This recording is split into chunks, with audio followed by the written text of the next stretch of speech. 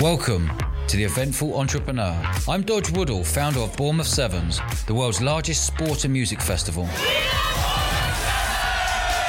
Ever since events across the world came to a grinding halt, I've been bringing people back together, but in a different way. On this week's episode, I'm chatting to martial arts millionaire and Michael Jackson's best friend, Matt Fiddes. Matt went from a bullied schoolboy to earning £100,000 a month at the age of 18 and going on to travel the world as Michael Jackson's bodyguard.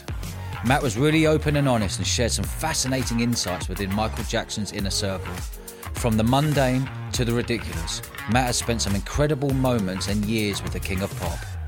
We chat about Michael's genius, his struggles with fame, and the truth behind the controversial sex abuse allegations. Trust me, this one is not to be missed. Here he is, the fascinating Mr. Matt Fiddes. Matt, how you doing, fella? I'm great, Dodge. How are you? Very good, mate. Very good. Thanks for coming on the show. I'm looking forward to this one. It's a pleasure to be on. Lovely. Well, let's get cracking. Let's go all the way back to the beginning. Why did you get into martial arts? I was just a bullied boy at school, Dodge, where the this class and the child in my class was a lot bigger than me. I was quite small and skinny back then, and he would just do silly things like kick you under the table, steal my milk, punch me in the playground, say names to me. But when you're like 5, 6, 7 years old, that's quite an impact on your life. But I'd kicking and screaming, not wanting to go to school. My parents, my mum, used to have to literally drag me to school. I was very good at pretending to be ill back then, But there was a child one day I can't remember who the child was, but he was sat next to me in my classroom, and he said he does martial arts. And he said, this guy could hurt you. Why don't you come along to a martial arts class so you can defend yourself? So that's what I did. Now, the first class I went to, I didn't really get on with it, Dodge. It was called a martial art called jiu-jitsu. Yeah. And it's one of the better of the martial arts, it has to be said, for self-defense. It's very all-round. But I just didn't like being thrown and stuff. This wasn't my thing, really. But in the class next door, there's a martial art called taekwondo. And I had very long legs and stuff. I'm 6'4" now. So it turned out to be my thing. I could already do the splits for some reason. I could already do the kicks to the head and all the stuff that people were training years for. And I just took to it. And I had a grandfather too, who was a 7 times Irish weightlifting champion and picked for the Rome Olympics for the 1960 Olympic Games. And he was quite happy that finally he had 14 children. 14? Yeah, I know. Yeah, Roman Catholic family. Yeah. And I think my grandma had 21 pregnancies and babies in total. But that's the way it works in Roman Catholic world, and so I don't really know any difference. We've got lots of grandchildren, lots of children, and none of them had that sporting kind of flair.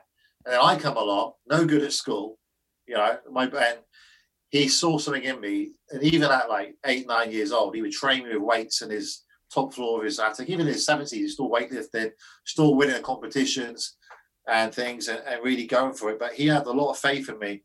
My parents did it, obviously, because my mum was a lawyer. And every one of those 14 children, her siblings, they've all gone on to be university graduates and done very well for themselves.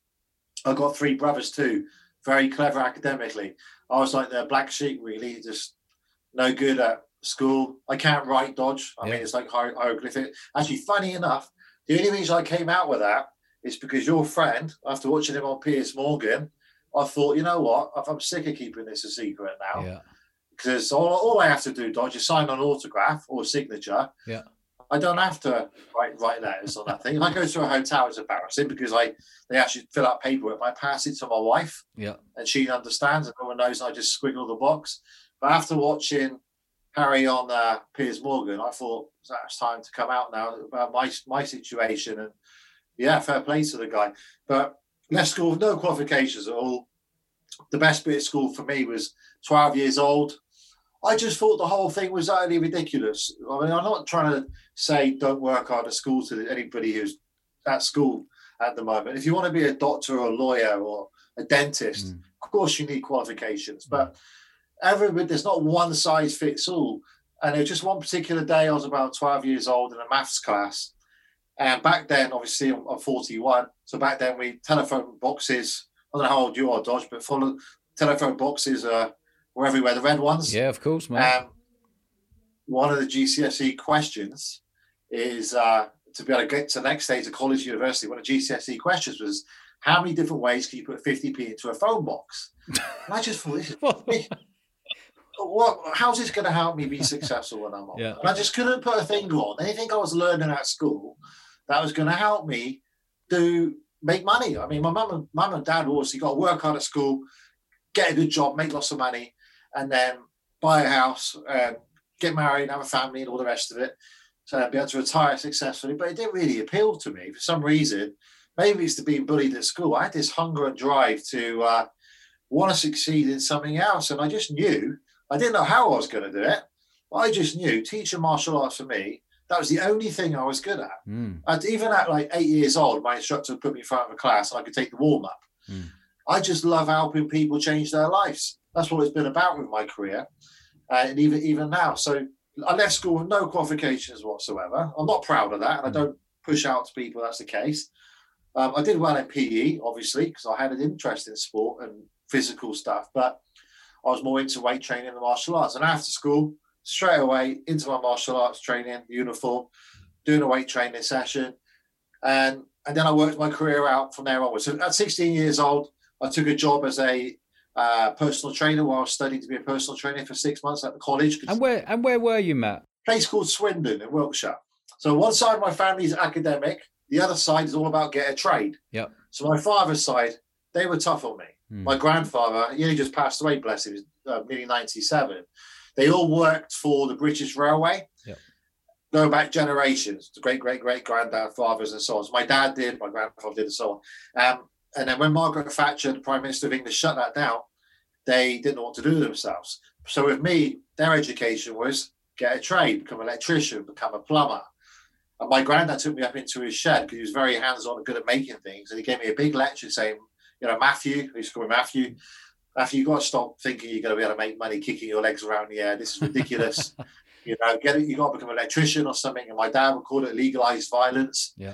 They wouldn't support it. But lucky enough, my martial arts instructor saw potential in me. And my parents would give me the money for the lessons. So he would let me train for free. Yeah. He knew I could be his next champion. And he did believe I could somehow turn this into a career one day, although it had never been done before in England. No such thing as a martial arts business. And what was your next step then? Your passion was martial arts. Did you think, I can make a business out of this? And at what age did you start that? 12 years old. Back to that story in the maths class. I've still got it to this day. My mum kept it. In their school, they probably have iPads now, I'd imagine, in secondary schools and stuff like that. But we had these little exercise books, Dodge, and you go to the back of the book. I went to the back page of the book and I wrote a list of goals. And some of them are a bit embarrassing, like having a six-pack and be able to do the splits on the chairs and all that type of egotistical stuff. You look back and think, why did I write that? And then there's some other ones, which is being the most well-known martial arts instructor in the world, being a millionaire by the age of 20, and just loads of kind of success goals leading to material things. And I just focused on that. So when I went to the gym after school, I was focused on that goal sheet in the back of my maths exercise book and focused on training hard. My education back then was thinking, if I could be the best martial artist in the world with the high kicks and splits, I would attract students. Yeah. Or if I had the greatest physique, but that's not the case at all. That isn't the case. All people want to know is what can you do for them to change their lives. They're not worried about what you do, But that was a mindset back then, which took a lot of shifting. And then, funny, everyone was against what I was trying to do, but when I did it, then now everybody tries to do what I've done, So it was just like I say, the lead dog takes all the fawns, and it was interesting being the first in an industry and changing that industry. I was the first people to let martial arts students pay by what we call now direct debit. Back then, it was called standing order. And before then, it was just money, £3 in a can at the end of the class, not taken very seriously or professional. So, my childhood wasn't great. I mean, my parents were against what I was going to do, only because they didn't know any different. Yeah, that's all. Yeah, get a trade, go to university like the rest of us. And but my grandfather, he was different because he saw, this guy, I think something special about Matthew. He might be able to make something here out of it. And my martial arts instructor. So, of course, they all became my biggest fans in the end, Dodge. Obviously, by the age of 19, they were like, my dad ended up working for me, and I used to remind him, remember, we used to say that legalized violence now pays off your mortgage. Love it. And he never used to say much about it. And my grandfather apologized to me about the chat in the shed. He said, I got it wrong, Matthew. I'm really sorry. Quality. So, mate, tell me about how you got into the business then. When did you set up the first business? How old were you and what year was that? Yeah, so we were in 97. I really didn't want to not fail, because you imagine if I failed. I had my bullies watching me, got no qualifications. And I did try okay at the exams, Dodge, but if your handwriting is no good, it's people are going to mark you down anyway. And I just didn't have any motivation for it at all for my exams. The martial arts side, how that kind of pivoted to it. Initially, I thought I could do this on my own. I can work it out. So I thought I'd be able to do the splits, being the greatest example of what a martial art should represent. That would help me get hundreds of members. So I had an uncle who did believe in me, and he designed me a poster. I was very good at this kick, a flying kick, they call it, flying side kick. And I had a picture taken me there. It took about 100 takes to get it right, because we hadn't got the camera technology now that we had back then. Yeah. It was awful back then. It was like, now we've got a speed shutter. It's very easy to do. Yeah. And then he did the poster, and I put them everywhere. I knew I had to be quite aggressive I put them everywhere. And then the first class was on a Sunday morning at 11 o'clock. And I turned up all excited, and nobody showed up. And then I went back home. I was gutted, thinking everyone's going to be laughing at me. I'm going to have to go back to college and try and work out this writing, how to write, and so on. And then I turned the TV on. Princess Diana had died that night. I was coming in from a nightclub at 3 o'clock in the morning in Nottingham that night. I remember waking up in the morning. Oh my God, I didn't believe it was true. Yeah. What's ironic about it as well, Dodge, is that was quite significant for my first part of my career, Princess Diana. And then, of course, in the next part of my career, I'm mixing with the father of her son, his son that was dated, Dodie, was dated, died in the crash. Yeah. Of when I tried to launch my martial arts school, he became part of my inner circle, Mohammed Al-Fayed, owner of Harrods. Yeah. Wow. And so it's quite weird, really, that incident, I could have at that stage thought it ain't going to work. Yeah. I knew this is the biggest world tragic event ever. No one's going to turn up to anything. It's disrespectful for a start. Yeah. So I rescheduled it for a week later. And then, I had 100 people, 80-something people there, paying £3 a class. And that was quite cool for me. I just did a few little things. I could do everything with them. So I wouldn't ask them to do something that I couldn't do. So I was not the martial arts instructor, the pot belly with the black belt on. In my head, that don't work, I know there's an argument that a coach doesn't have to be as good as his client. Otherwise, like, if you're going to say, like, Chris Eubank's coach is as good as Chris Eubank, then, you're a coach. It's a different type of thing. But it's just my way of thinking back then. It's not necessarily the case now. For me personally, it is. I want to always be in shape, and I want my instructors, my team to always be in shape. I want them to represent what their students can become one day. But what happened next was, what do I do next? Well, it came to the summer holidays, and the classes just dipped, because whenever the sun was out, especially on a Sunday, they didn't come in, and I wasn't getting paid. And then I was looking to see what else I could do. I could live off it. I was making about £1,000 a month. Then I had a friend of mine, a martial arts friend, who flew in from America, and he called me up, all excited. Well, he paged me. Back then we had pagers, right? Then I went to the telephone box, called him, and he said, Matt, you got to see what's going on in America. They got multi-millionaires, people with thousands of members. For me, it was more about standards then, not the money. So I was like, well, I don't want to compromise my martial arts standards for the money. And he said, no, you don't understand. These guys have got it all worked out. They're like 20 years ahead of us. And back then, America pretty much was on anything that the UK was doing. So I was working as a lifeguard to supplement my income at £2.75 an hour. And then once I saved up enough money to get a flight, I flew out to an event in San Francisco, and it was full of about 1,000 martial arts business owners, and all of them are multi-millionaires, literally. I went for the best one. I went for the guy who I felt that's who I want to be. Yeah. He liked the fact that this is a 17-year-old kid, saved up enough money off £2.75 an hour and £3 a class, asking him all these questions. And he said, listen, because that's what Americans are like. If you're successful over here, they want to kill you. Yeah. Stab you in the back. Yeah. Over there, they pat you on the back. Like, oh, that's great. Yeah. Fantastic. Now, do do you mind if I can ask you how you do it? It's a totally different mindset. Yeah. So he said to me, so Matt, how long are you here for? I said, a week. He said, do you think you can afford to stay 2 weeks? I said, yeah, just about. So I'll follow me around for 2 weeks, write down notes, take loads of notes, take everything back to England. If it don't work, it don't work. Some of it works, some of it works. Now, it turns out most of it worked, like the high fives and all that type of stuff and the hugging, that didn't work, you know. But, yeah, that didn't work. But I took loads of notes. I mean, I came back with loads of handouts, leaflets, copy, ads, scripts, all sorts. Everything was systemized that they did. I watched his classes, standards were outstanding.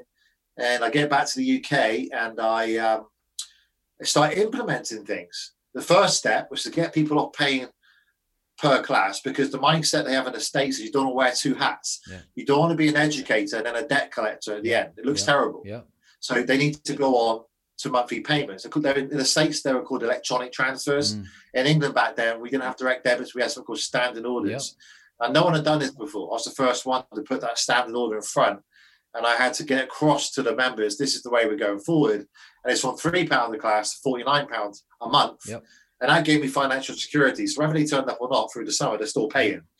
And plus they will turn up more because they know they're still paying.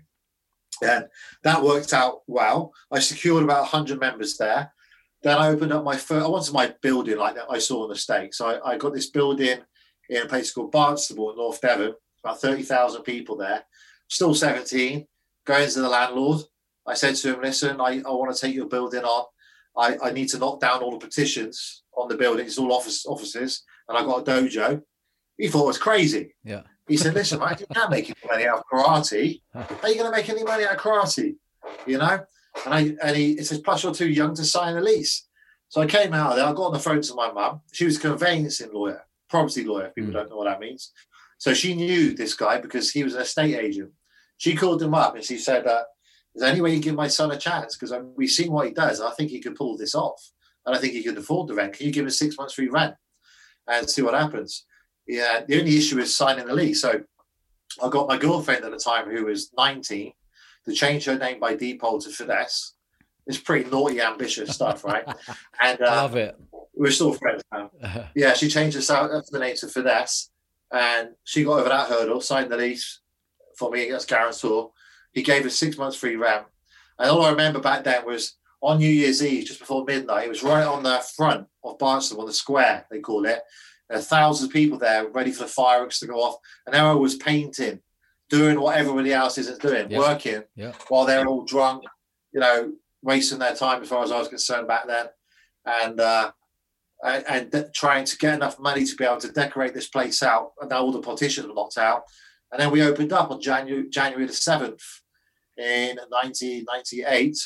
And by the end of June, I had 700 members, and my income was about £80,000 a month with a couple of £1,000 a month overhead.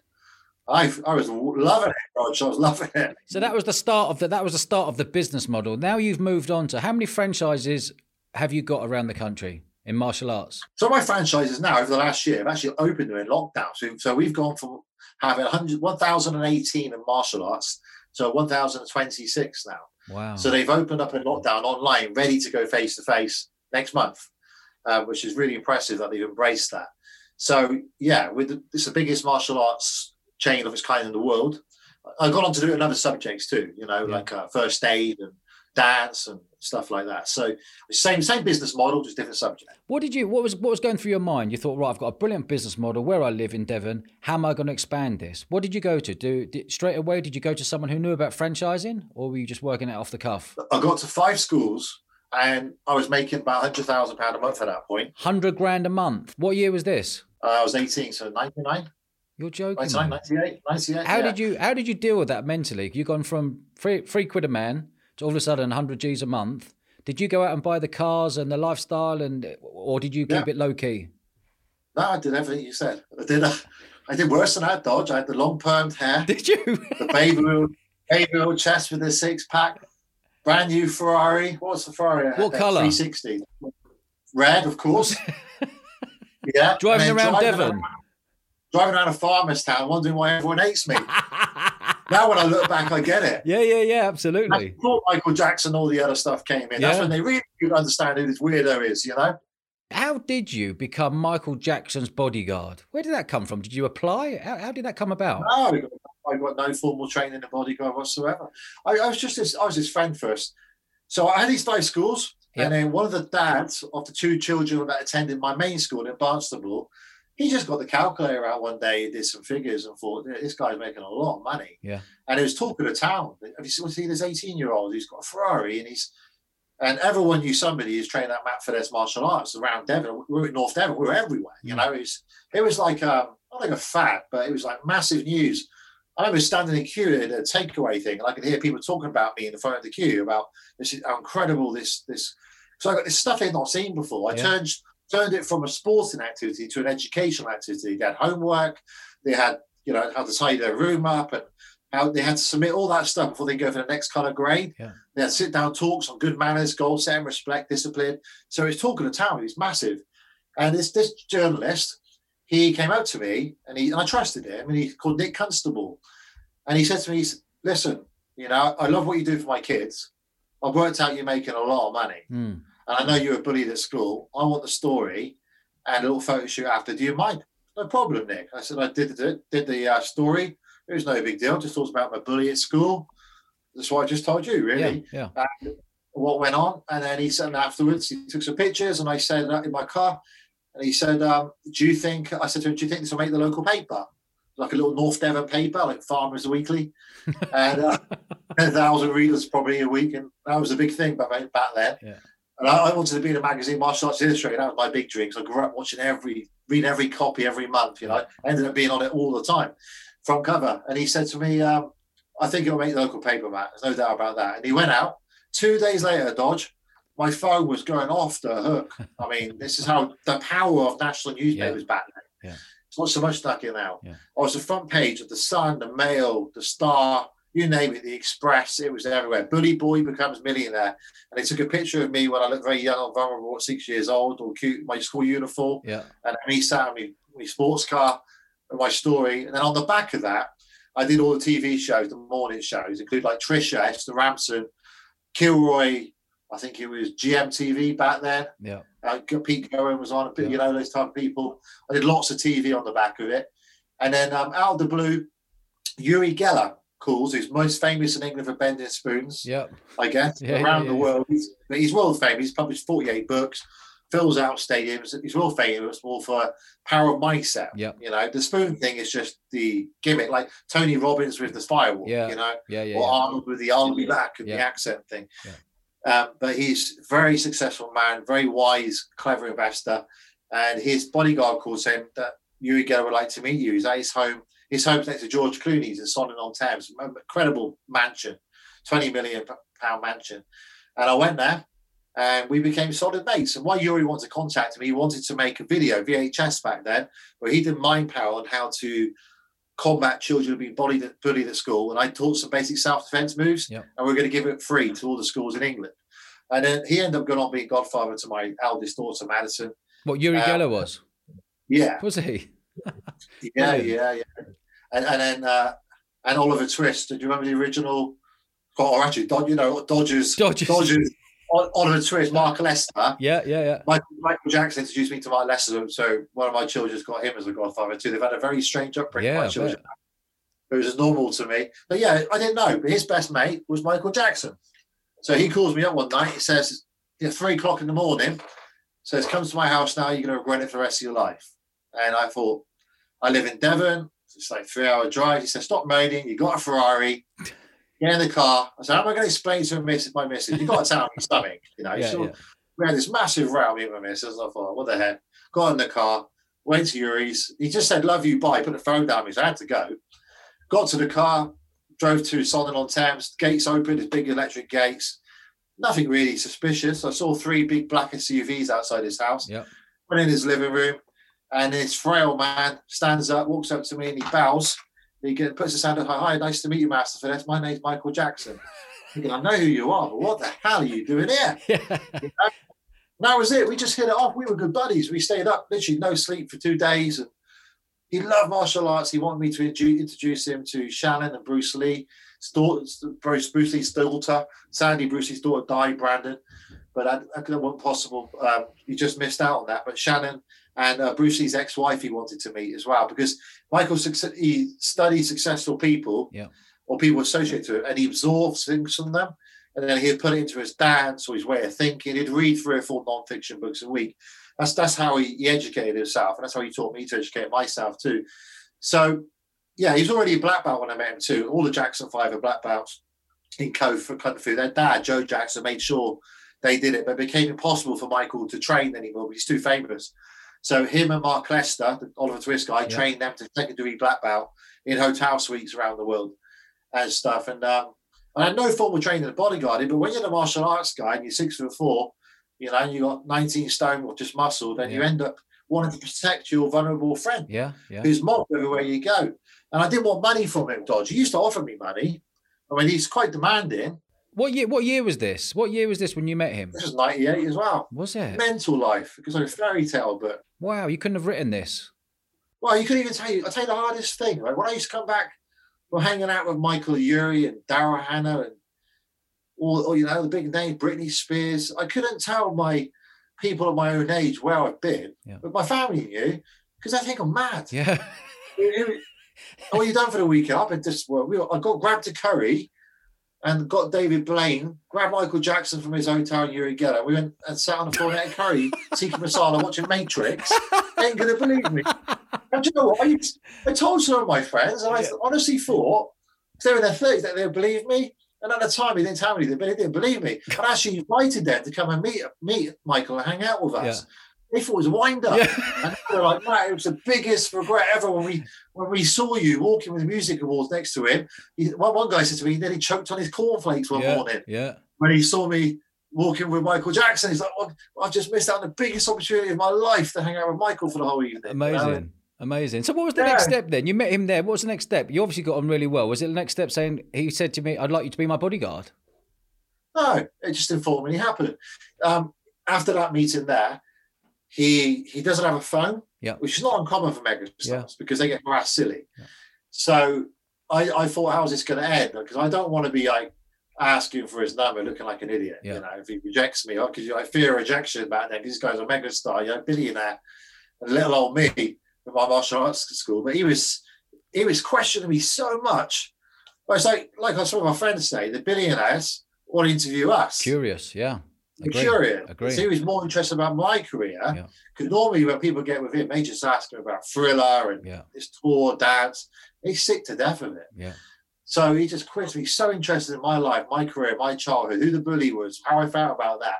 Did that hunger me to be successful at 18 years old? And all this type of stuff. We even got on my Ferrari and I took him for a ride around. Without bodyguards. He was absolutely cool about. Did he come to England at all? Oh, yeah. He's here all the time. He had a house in the Cotswolds. I mean, the last 10 years of his life, he was mainly in England. Wow. He would like, he used to tell me he would like to live here full time, but it was just the media made it very tough for him to do that. We have very aggressive media here.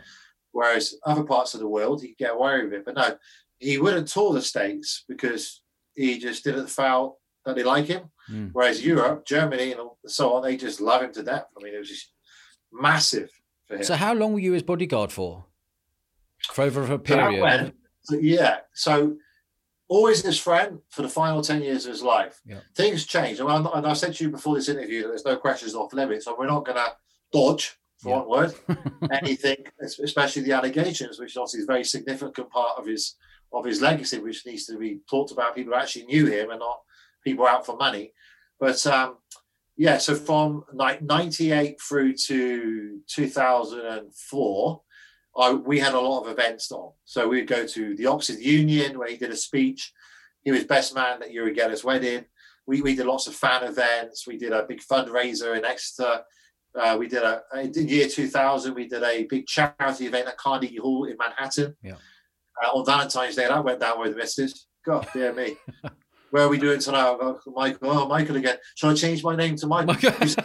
You say, if I want a necklace, Matt, I'll ask Michael first if it's okay. That's why she's my ex-wife. Ex-wife, I was going to say, We get on really well now and laugh about it, but it's intense because he's not used to anybody around. Since he's 5 years old, he's just used to people jumping at him, and he does need attention. We're on holiday. I tried to repair my marriage, actually, and I took it to Lanzarote. 2 days in, he's at New York Airport, Kennedy Airport, saying, I'm flying into England, I need you. He's on Concorde. He said, I need you in 5 hours' time. So I can't, Mike. I'm trying to sort my marriage out. Well, if you really love me, you can. I've got no one else I can depend on. Who's going to pick me up at the airport at Heathrow Terminal 5? I need you to stay with me for 2 weeks. I've got all these business meetings. I asked the ex-wife. She went mental. And then luckily, I looked on the computer. We couldn't find a flight. So I called Michael back. So I can't find a flight. So leave it with me. I was thinking, oh, dear me. Because I know he can make anything happen, mate. Yeah. Michael Jackson. Literally, like half an hour, it goes about, right, I sorted it. I got you a flight. They're picking you up from the air, Lanzarote. You're going via Germany and you'll be in London for this time. So we landed and I went to the airport. My ex-wife went straight back to Barcelona, very unhappy because her holiday was ditched for Michael. But he was my mate. He was vulnerable. He was soft character. You know, the guy on stage is not the guy you see behind the screen. Yeah. He was very vulnerable. You can't trust anyone. So he would offer me money, but I don't want to be paid. I think that's why the relationship lasted. Yeah, I was going to say, yeah. Yeah. So the first 5 years, 4 or 5 years, lots of public stuff. We could only go out at night time and things like that, obviously. We'd have to have shops shut for us, otherwise there's mayhem. Sometimes we'd try it without shutting the shop down, but it was nuts. We'd shut down Oxford Street in a few minutes because people say, oh, Michael Jackson's gone in there, waiting for a glimpse, you know. Yeah. But then after the 2004 allegations and then the trial in 2005, things changed. There's no way I could deal with that. Yeah, I'm not a trained bodyguard. Yeah. So he had the Nation of Islam look after him, and they have guns and stuff. You know, he needed proper protection at that point. Yeah. And then things never really returned to normal after. So we went to Bahrain, where we saw him there. He was staying with the royal family there, who looked after him after the trials to get his strength back up again. So what was the trials? It was in 2002, was it? 2003? 2005. 2005. And that was with? Gavin Avizo. We all knew who he was, of 14 counts of child molestation. Well, not a job. It's intoxicating him and all this type of stuff, trying to kidnap him. We knew it was going to happen, Dodge, because the family would come into Neverland, and it was just, even Mark Ness has been on TV to say it. Mark was staying there when the family were there. Michael was never there. Yeah. That was a running joke. Michael was never at Neverland. That was his showpiece. You know, that was built for charities. That he was more comfortable in the Beverly Hills Wilshire Hotel, where he's got room service down there. He's got extra security. Because from Neverland to the city, you're talking 3.5 hour, 4 hour drive. Yeah. He hates that. What was Neverland like? Did you go there? Yeah, many times. Just like a. It was like, what did they have? It was a ranch. There was a zoo there. There was all sorts going on. A train station. What else was there? Yeah, it's like Disneyland, ranch, wasn't it? Zoo, museum, cinema. Yeah. His house was quite humble. Yeah. His house was quite humble. But his bedroom wasn't. That's the point we need to get across, because everyone goes on about kids sleeping in his bed and stuff. And boys, not boys sleeping in his bed. It's girls, boys, you know, adults, everyone. His bed is bigger than the average UK house. Yeah. It's on 2 floors with 2 beds for a start, a couple of bathrooms, jacuzzi. It's huge. Yeah. It's his own private space. It's got a fireplace. It's like a house. And then they go on about this secret room in there. Yeah. It's not a secret room, Dodge. The guy's a megastar. That room was built before Michael bought the ranch. It was called Sycamore Valley. He bought it off when they were filming a music video for a single called Say, Say, Say with Paul McCartney. And they filmed it at this ranch called Sycamore Ranch. And he just felt it so secluded. It was perfect for him. And that room was a panic room. Yeah. And it was always a panic room with Michael. It's not a secret room. Yeah, secret so much that what happened, even though you're in the middle of nowhere, you still get people parachute in. Yeah. Say, oh, I've done this by mistake in the hope they can meet Michael Jackson. So he never could walk around the ranch on his own. He'd have to have people looking at him with cameras on and stuff, you know. So every now and then the alarm would go off and he would have to run to the panic room until the head of security at Neverland would say it's safe to come out again. But they immediately want you to believe it's a crazy room, but it wasn't. Did he ever have paranoia? Was there paranoia and fear going on? Yeah. Big time. Yeah. Massive. Even with me. Yeah. Even with me. I mean, everyone around him. And he used to test us. I remember one time we were in Vegas, we were driving in the car, and about 3 days before I was due to see him in England, I was in the UK, I had a phone call from a national newspaper. I won't mention them because I do work with them now. I don't want to upset them, get them turned on me. And they offered £1 million to me if I can get a picture of one of his children without the mask on, because we put the mask on the kid's face so they can go play in the park and be able to have a normal life. £1 million. And I took a note of it to make sure that I raised it with Michael. And the guy was quite forceful on the phone, like, take this £1 million, he will never know, he will never find out, and so on.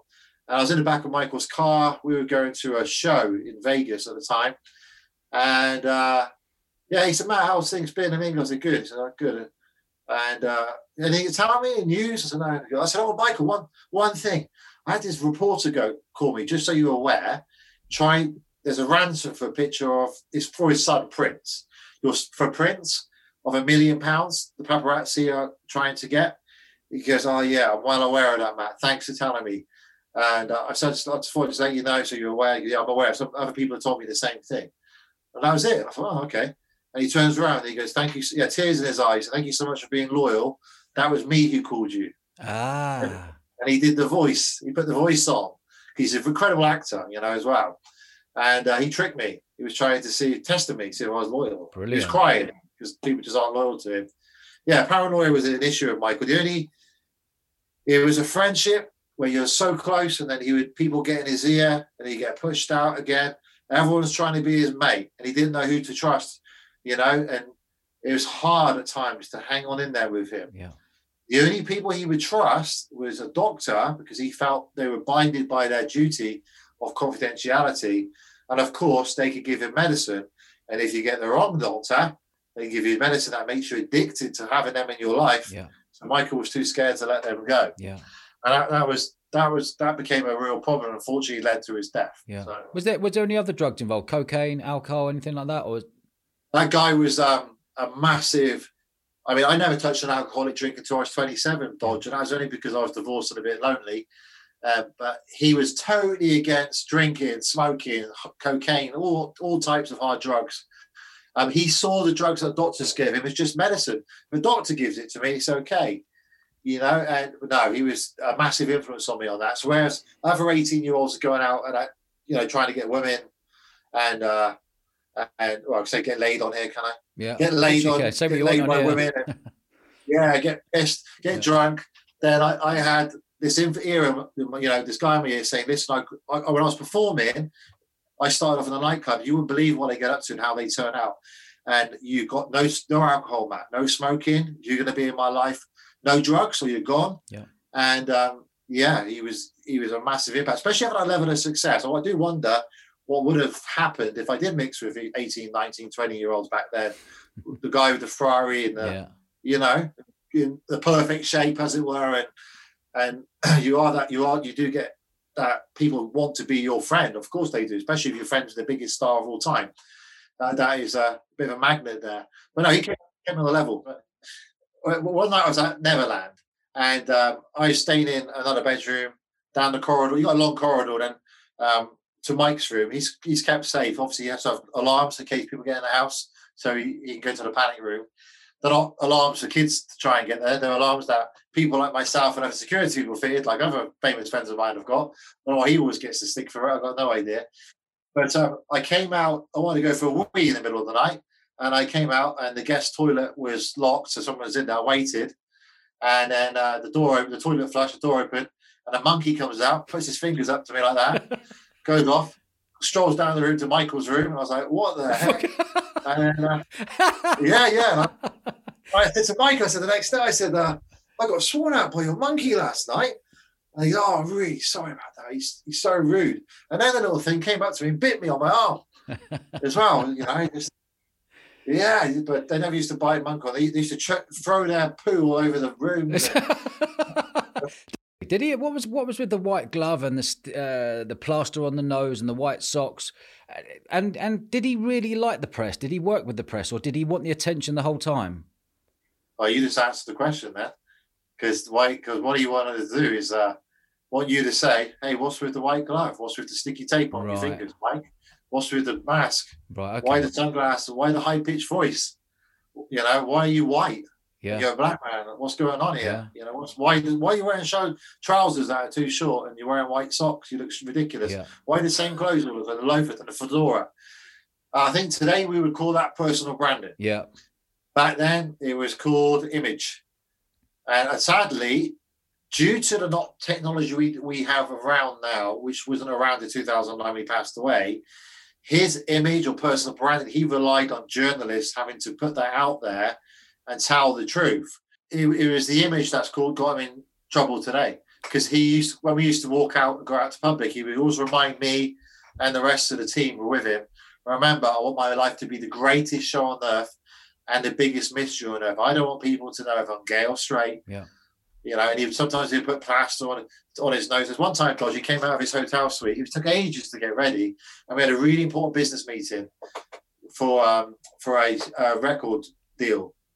And he came out and he had all this sticky tape on his nose. And I was a bit concerned about it.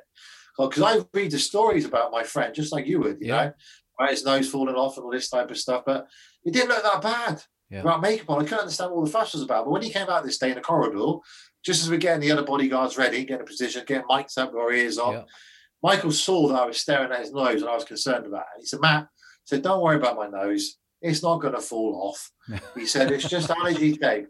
If I got allergy tape all over my nose, I know I'm guaranteed millions and millions of pounds on front pages tomorrow. Yeah. If I take this off, I might not. Yeah. He said, so it's just to satisfy the fuzzle duzzle. That's the exact words to me. And I was like, okay, you're a clever dude, you know? And that was the same with the face mask. He learned that off Howard Hughes, the aviator. You're wondering what's behind the face mask. Yeah. And I fell for it once. He put sticky tape on his fingers, taking ages. I think, have you hurt yourself, Mike? Why are you putting sticky tape on your fingers for? He goes, that's why. I want people to ask why. So you got to worry about it, Matt, when people stop talking about you. Yeah. I have to keep them talking about me to stay in the media. And it's in a circle. I mean, it was so powerful. They're like multi-billionaires, biggest stars in the world. And if they put a foot wrong, they'd be out. Very sheltered life. There was very few friends. I mean, I could name on one hand. Normal friends like me, Mark Lester, who don't work for him, who don't have that exchange of money, you know, who were telling the truth at times, which he didn't like to hear.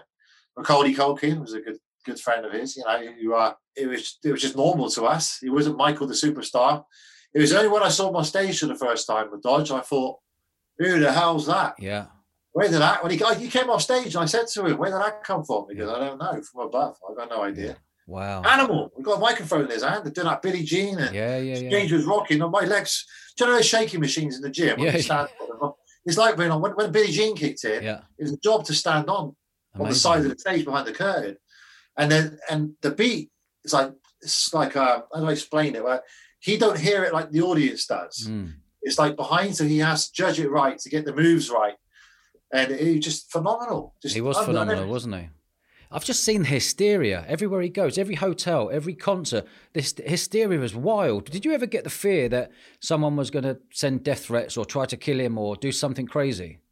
It was a day go past, never a death threat. That was a daily occurrence. We would worry about it at times, and he would pivot me from being centre stage. So when I started having children, he was a very caring person. As soon as I started having children, he wanted me to take more of a back seat and he put someone with no kids up in front. Yeah. Because he didn't want my kids not to have a father. Yeah. He felt that was so important. You know, sometimes we get a scrum and it'd go on for about an hour to try and get on a train. There's some video footage on YouTube with people typing Matt Fiddes, Michael Jackson. You'll see there's some footage that fans took and we're trying to catch a train at Paddington. Yeah. It took us about an hour and I'm up against the rails of the train and I was worried for him, you know, and I wasn't going to leave him. He was hanging on to me like heck, you know, and we got inside the cubicle, we shut it. He's pouring with sweat. And I said, Michael, you okay? He said, sure, I'm okay. I've had this since I'm 5 years old. Yeah, it doesn't know any different, does he? I don't know any different. Yeah, that's exactly what he said to me. Did Michael like men or women? You know, women. I say, we were always told by Mike, do you know what it is? Like back in the old days, it's not just Michael. You could talk about many stars I could name off who had to follow this system. You're taught by a record company never to get a girlfriend, never to marry, and never to tell them if you're gay or straight because you'll lose half your fan base. Yeah. And that worried Michael because he's the most ambitious, successful man I ever met in my life. So that's what he got embedded with at 5 or 6 years old. Always, and when a member of the Jackson 5 got married, it caused a lot of heat amongst the family and record company. And even Michael was very angry about one of the brothers getting married. And another one got married. and he was crying and he was upset that the Jacksons would lose their fan base. So that's where he was brought up. Now, towards the end of his life, he was coming around to the idea that the world were perceiving him as the mystery thing was gone too far, and it's time to open the doors up to let him know, everybody know that he likes women. And the women involved, I say women, I mean, he's not like sleeping around with everything, but he had a long-term particular woman in his life. And then he had... What was her name? One girl published a book called Shauna. Yeah. And it's called Michael and Me. But do you know what the strange thing is? The media know all this, Dodge. Yeah. Do you know when the documentary came out and they were trying to get hold of me, Martin Lester, and Mohammed Al-Fayed, Uri Geller, wanting our view on it? And we'll say to him, we've had enough of this now. Yeah. Michael will want us to talk about his sex life, but this has become a joke because he's not here to defend himself. He's dead 10 years. So we said to him, right, ring up Shauna, ring up Joanna, in France. Speak to them. They've even published books about it. Michael Jackson state haven't going after sort out a lawsuit because it's the truth of the matter. And the Bodyguards tour with him towards the very end in 2009. I've talked about it as well on Entertainment Tonight. But the problem is, the editor of that particular tabloid, a massive worldwide one, said to me, yeah, we know all this, Matt, and we know about her, we know it's true, but we can't publish that because it goes against the narrative of Michael Jackson. Yeah. And I think, just forget it, mate. Just forget it. I'm just not going to talk to you then because I'll just put the phone down on them, which is ridiculous. How many kids did he have? 3 children. 3 children. Did you ever think it was weird that he had children sleeping in his bed that weren't his kids? Yeah. I don't think it's weird. You got to know Michael, I think, to understand it. Okay. It's real hard unless you know Michael. And the thing is with sleeping in his bed, it wasn't so much sleeping in his bed, it's his bedroom that they talk about. Right. And, Macaulay Culkin and Kieran Culkin, they would tell you they would watch movies together and they would just fall asleep in this gigantic bed. But again, you could almost say it's like sleeping in a 2-story house, basically, with lots of bathrooms and its own fireplace and its own thing. But yeah, I mean, after the first set of allegations in 1993, he wanted to go to court and fight that. And all this thing out there, too, that he paid the boy off. He did not pay the boy off, Dodge. That wasn't Michael's decision. Is that Jordan Chandler? Jordan Chandler, yeah. He didn't want to pay him off. He wanted to go to court and fight it. But back then, how it went is you could have a civil trial first, money, basically, and then you have a criminal one after. Yeah. And they sued for money first. Now, what parent would do that? If someone abuses your kid, right, you're going to want them in freaking jail, killed. Yeah. That's the way it works. Yeah. So they sued him for $20-odd million. And Michael was angry that he wanted the criminal trial first. So he tried to plead the lawyers, no, I want the criminal one first. How can this be right? They changed the law now. Second one, they couldn't do that. They had to go to the criminal first, then civil after. They lost the criminal one. So he wanted to fight the civil one. And he said, I don't care, I'll fight the civil one. And I'll win that, and then I'll fight the other one. Now, unfortunately, he was right in the middle of a world tour called Dangerous. Yeah. And there's a lot of money on it. You're talking like 3 747 jets, hundreds of staff, hotels booked. So 20 million compared to the hundreds of million is not a comparison. Now, he's also fully insured in every possible way for if he dies or every eventuality, even stuff like this. So in the end, it wasn't Michael's decision. His insurance company said, no, we're going to pay the money. Sorry, Mr. Jackson, you need to get back on tour. Yeah. 20 minutes, nothing to us on the back of this. It's a commercial decision. This will take years to settle. You'll be that much older. We can't cancel all these stadiums. You need to get back out there and get on tour, get this behind you. Yeah. And what was your thoughts on that Martin Bashir documentary? When that came out, what were you thinking straight away? I spoke to Uri Geller the other day about this. Obviously, now things have come out of the pan about Princess Diana, yeah? You know about Princess Diana, how Martin convinced Princess Diana. So there was 3 people who had put a proposal forward to Uri Geller, and I heard about it as well. And they tried to get to Michael via me. It was Louis Theroux, documentary maker for BBC, Sir David Frost, who Michael had met before after Uri Geller's wedding and got on very well with, and Martin Bashir. Now, myself, Uri, and all everyone else wanted Michael to go with Sir David Frost because he just makes quality documentaries. Yeah. Michael met him before. We know Uri Geller and him had a long relationship. We knew him very well. Martin Bashir, we just thought was not a name on the list. I know he's famous for interviewing Princess Diana and clearing up her image, but that was it. So we told Michael, this is your 3 options. He made no bones about it. I want Martin Bashir. I want the Diana guy, because Michael Jackson and Princess Diana were such close friends that he wanted that.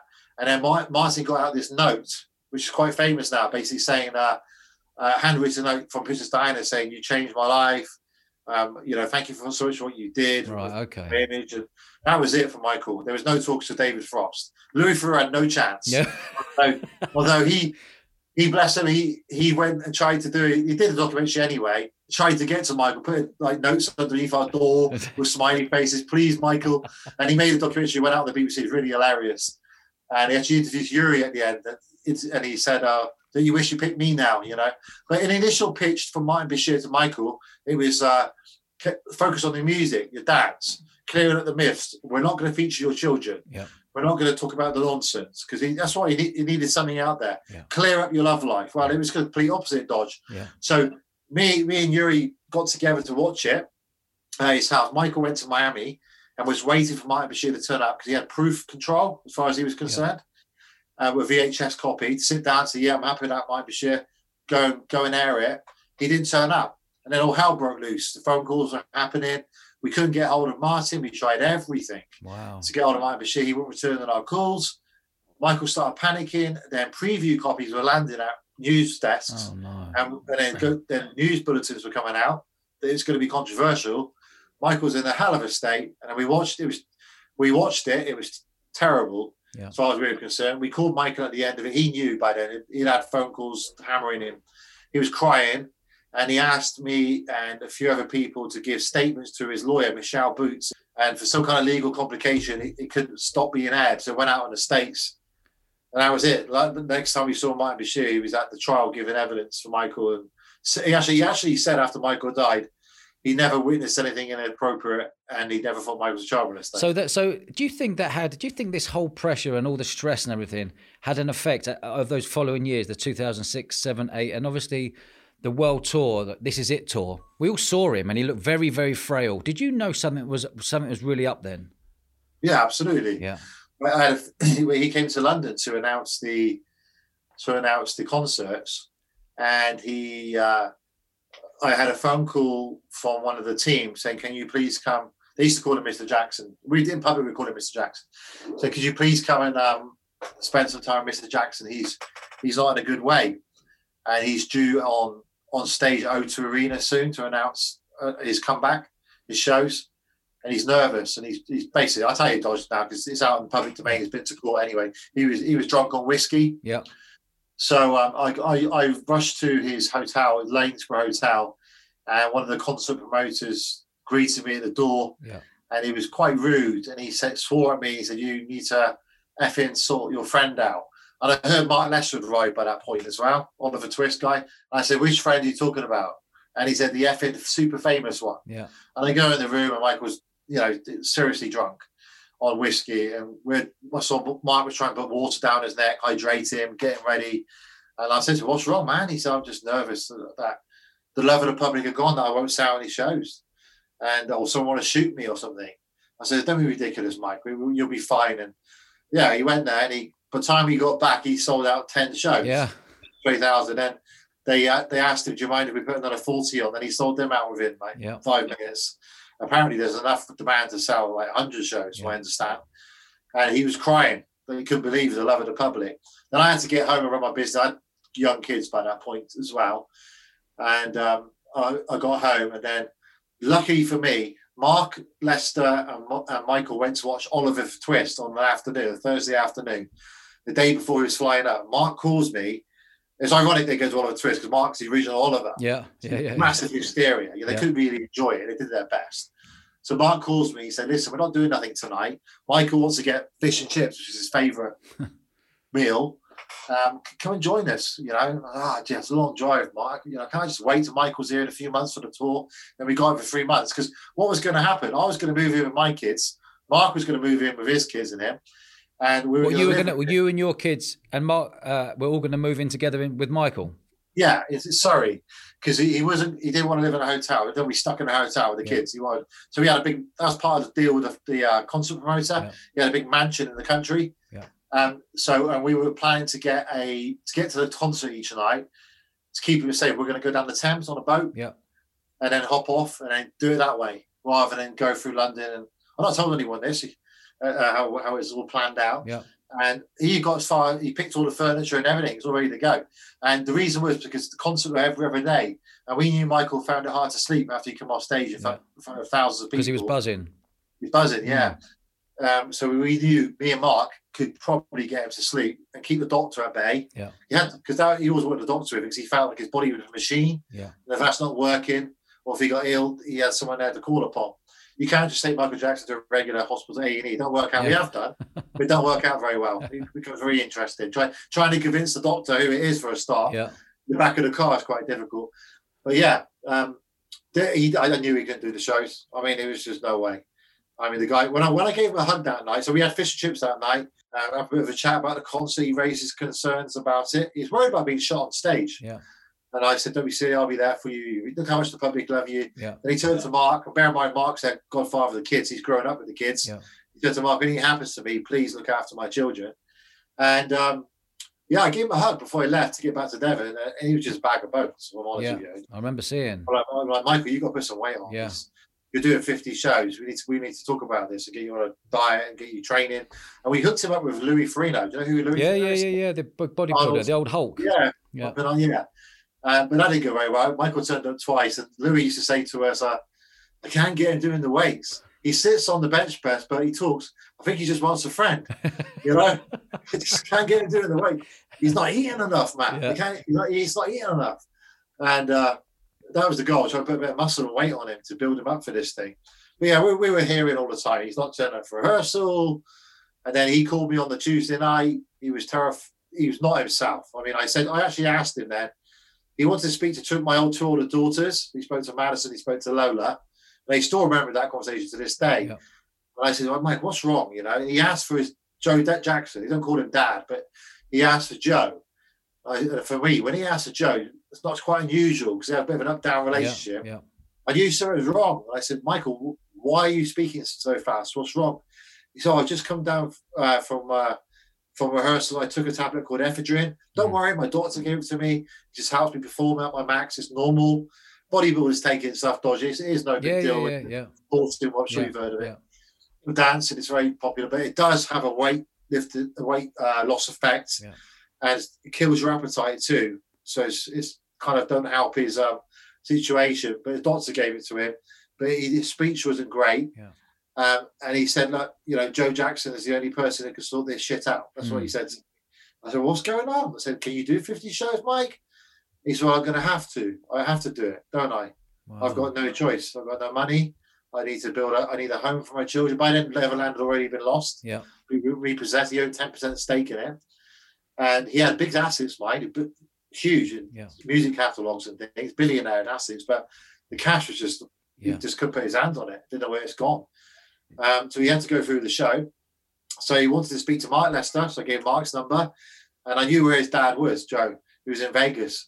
And he called his dad. He left a long voicemail. His dad didn't pick up, sadly. His dad only got the voicemail after Michael had passed away. No way. And then he went on Piers Morgan, told him how he got this voicemail and how he regretted, because he said he would have turned up a shotgun outside the house until they let him in. But we all tried to get to Mike, but he asked us to come over. He said, I need you and Mark. But we both got young kids back there. Plus, Mark was a single dad.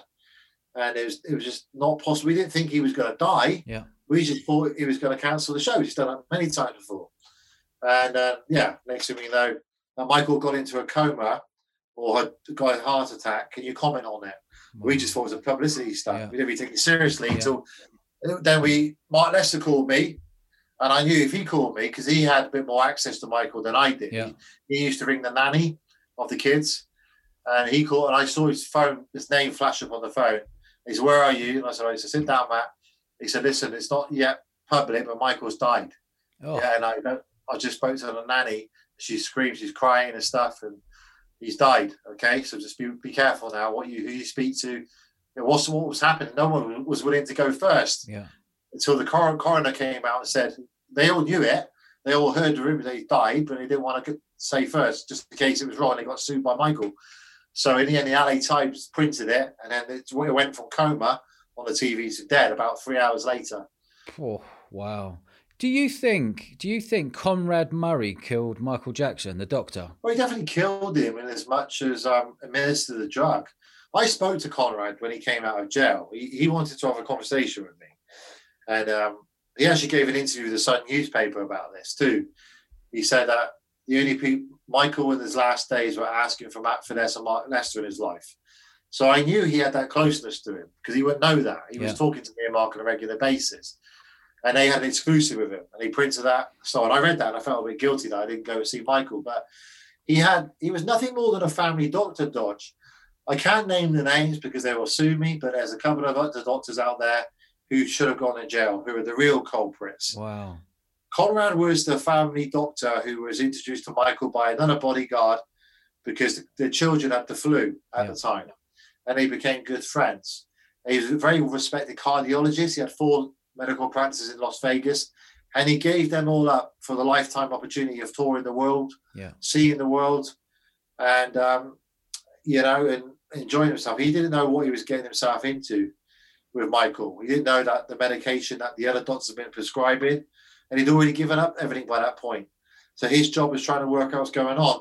Plus, Michael was seeing another doctor in the daytime and a Conrad in the evening. Yeah.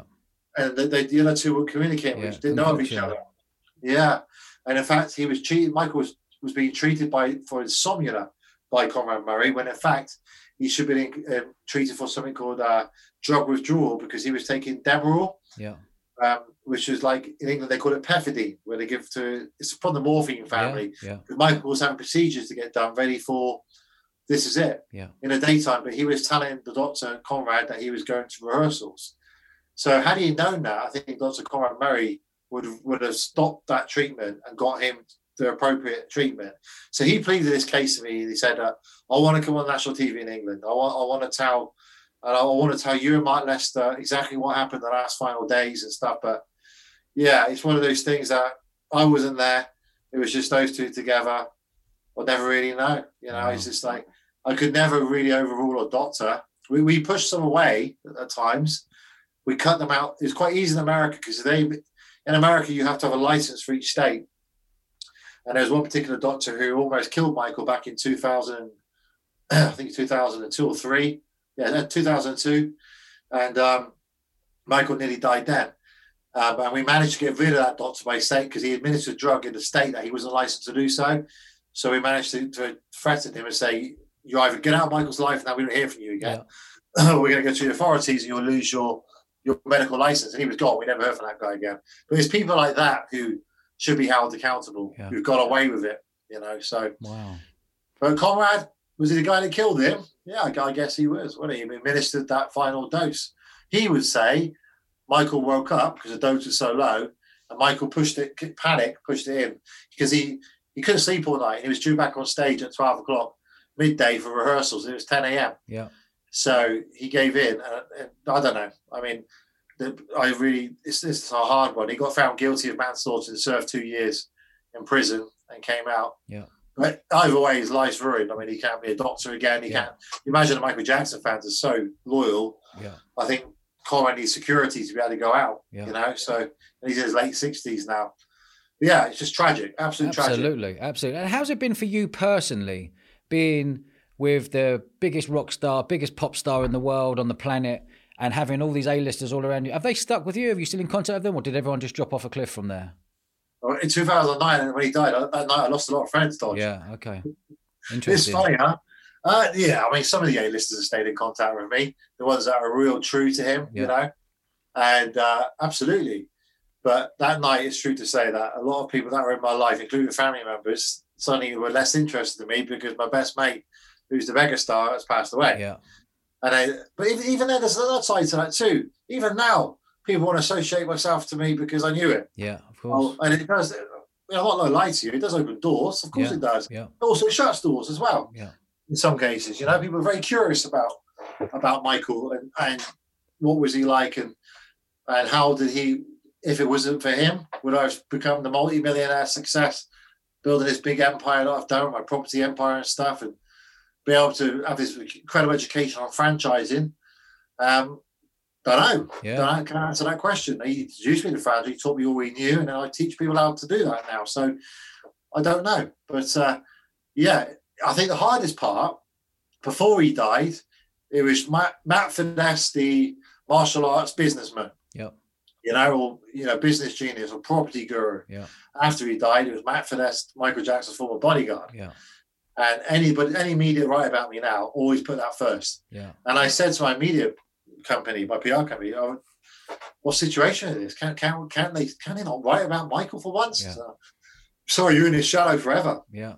You just need to learn to live with it. I have now. Matt, do you know what I love about this? I've taken from this whole thing is that you are one of Michael's best mates, and I can hear it coming through your voice, mate. And it's fascinating story, and I really thank you for coming on the show. It means a lot, and you're a good man, Matt. You're welcome. It's been a pleasure. Good man. Cheers, See Matt. you later. Thanks for listening to The Eventful Entrepreneur. Join the conversation today. Review and subscribe for free on iTunes now.